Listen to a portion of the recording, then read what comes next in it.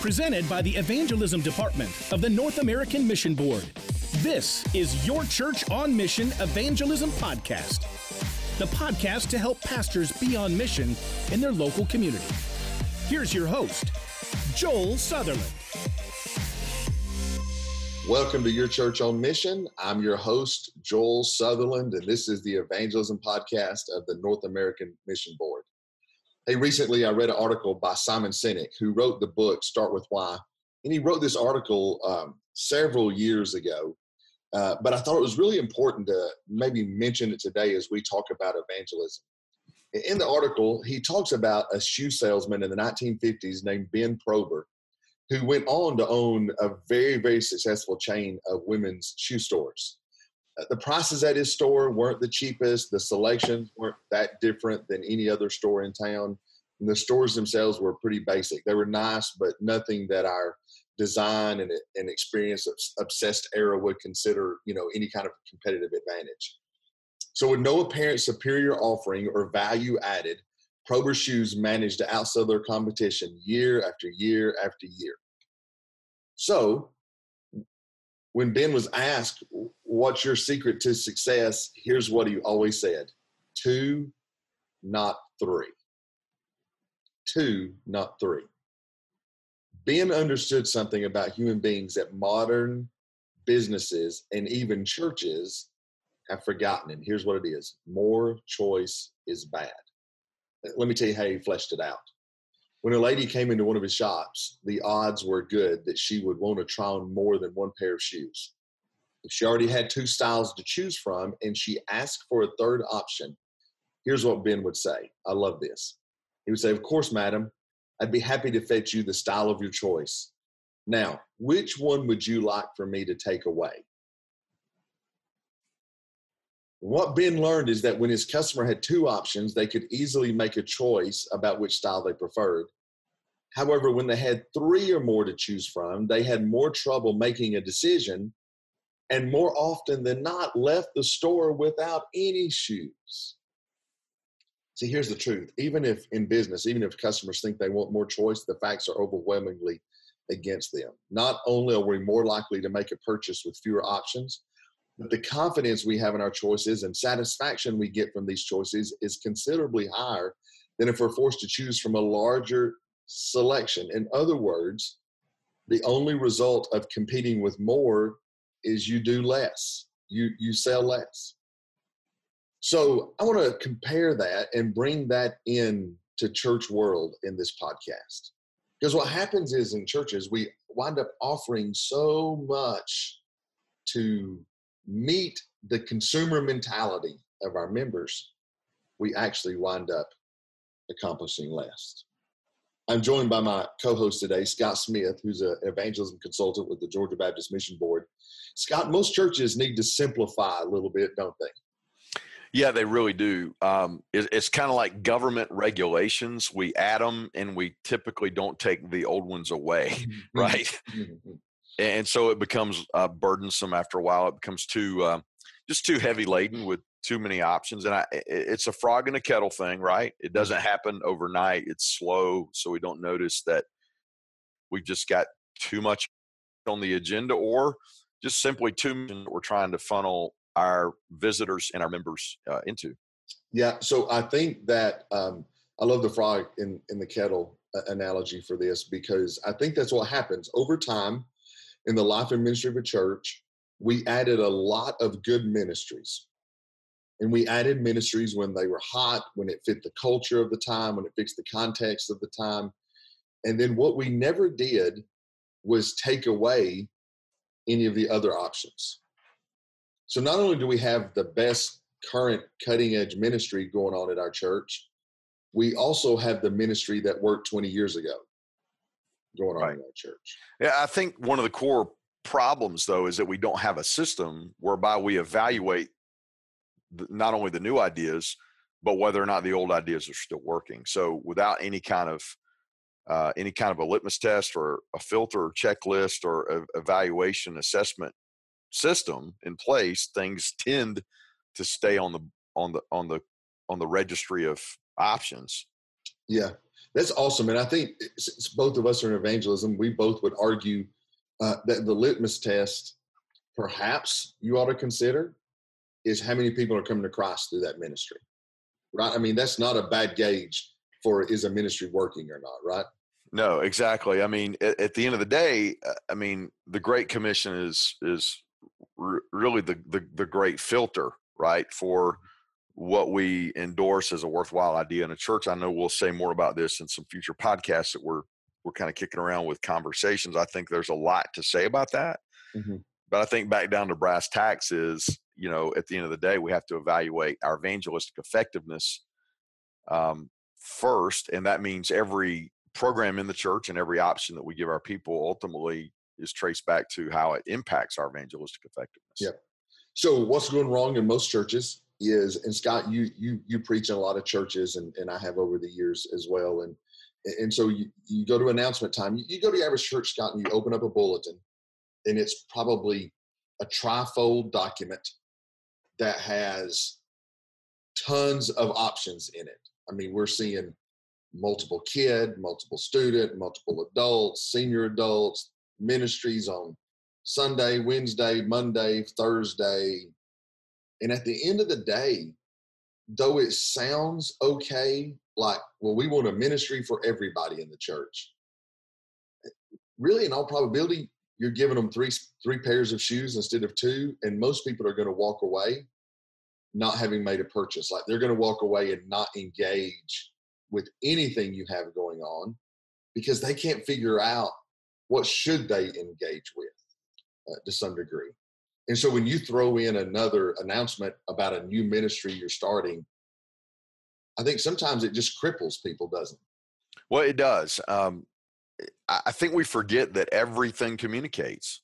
I mean, everything communicates. Your announcements really communicate what your church is really about. What's the heartbeat of your church? Your brochure, the website, the different things that are listing all these options, right? We're finding out about them. They're communicating what is the heartbeat of your church. And I think a lot of ministries can be, directly traced back to evangelism. A lot of servant ministry opportunities and things like that, because of the way it's phrased or worded or what it's called. But for most churches, at least in my experience, for most churches, our announcements basically say we like to keep people busy. We like to keep people busy. Now some churches, if you look at the menu, it's all about going deeper, right? You're communicating, we are a church that likes to go deeper. We're a church that likes to really focus on discipleship, and it's classes and small groups and on everything under the sun. And nothing wrong with that by any stretch, but there are those churches, when you go into a highly evangelistic church, one that's really getting it done in evangelism, you don't have to have anybody interpret it to you. As a matter of fact, the very person who's making the announcements, if that is a part of their service, invariably communicates something about so that people can be saved. Even if they're saying, look, we did this last year and man, we had 18 people saved and we're excited about what's going to happen this year. I mean, evangelism bleeds out when evangelism is the driver of the activities. Yeah. And so you can't have, that's a great word. So what that means is you can't have all these activities going on that are non-evangelistic because when you give them options, too many options. I mean, here's what we know. Experience tells us and observation tells us people will choose the non-evangelistic option. Right. Well, and this conversation assumes that we're really talking about assimilation. And I think that's what keeps a lot of us up at night is how do we assimilate, right? How do we get people from being a nominal member to really involved in being a tither and a worker and really using their gifts? And so the goal, it's almost like spray and pray. The more options I put out there for our people to plug into, they're going to plug into something. Surely the longer the menu, they're going to find something, right? But it kind of goes back to, would you rather go to Cheesecake Factory where it takes 40 minutes to order because you literally have to read through countless different types of food in one menu to even make a choice? Or do you just want to go to the best barbecue place in town where you know you're going to have your order in 10 minutes and enjoy the meal?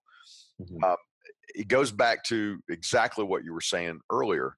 You know, we do want to assimilate, but ultimately every believer is to be involved, is to be assimilated into disciple making. But biblical disciple making has evangelism at its core. So at the end of the day, it's not just, do I get them plugged in for the sake of getting plugged in? Well, we can always come up with creative ideas to get people to plug into something. But chances are that's going to cause us by default to create options that are easier to plug into. And the easier options to plug into are almost never evangelistic or have evangelism involved.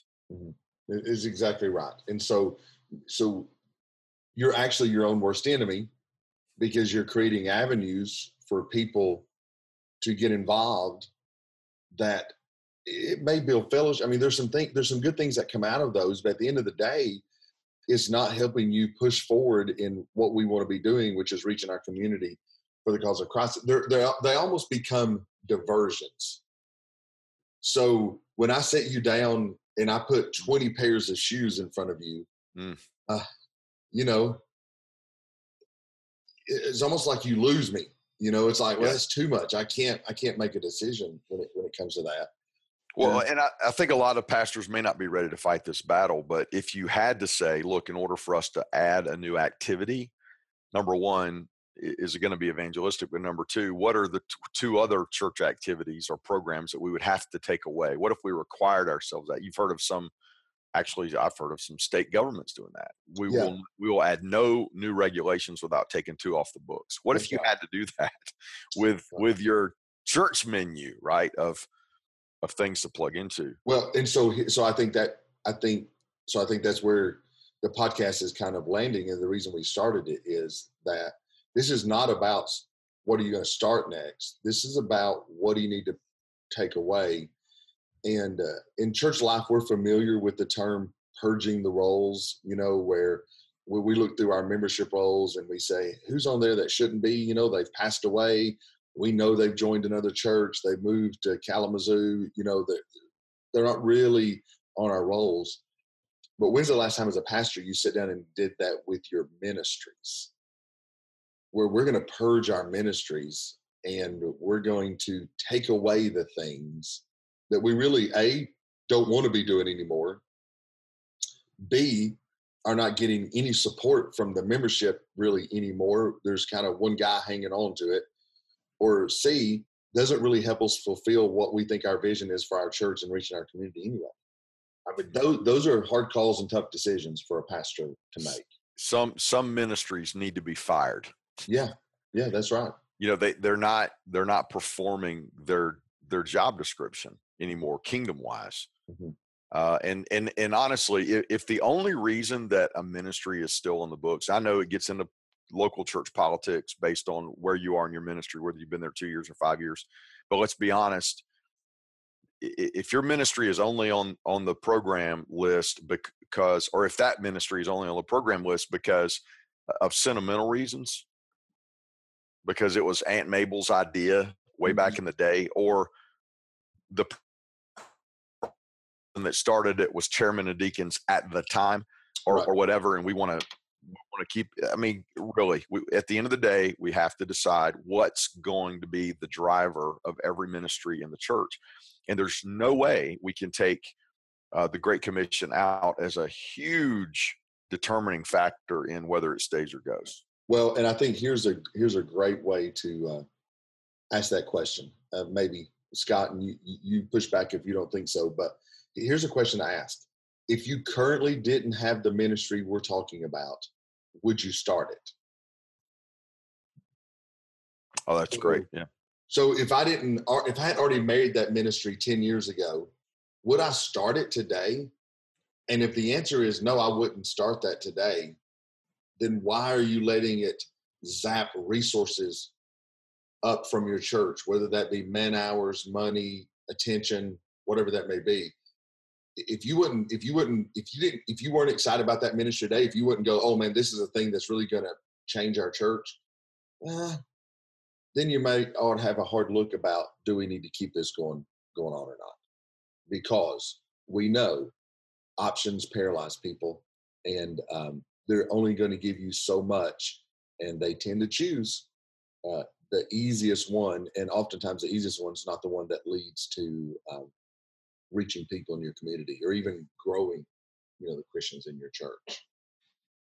And what does it say to your church when you start paring down the options and expressly stating that the ones that are sticking around, the ones that are there because it helps your church reach more people for Jesus in that community?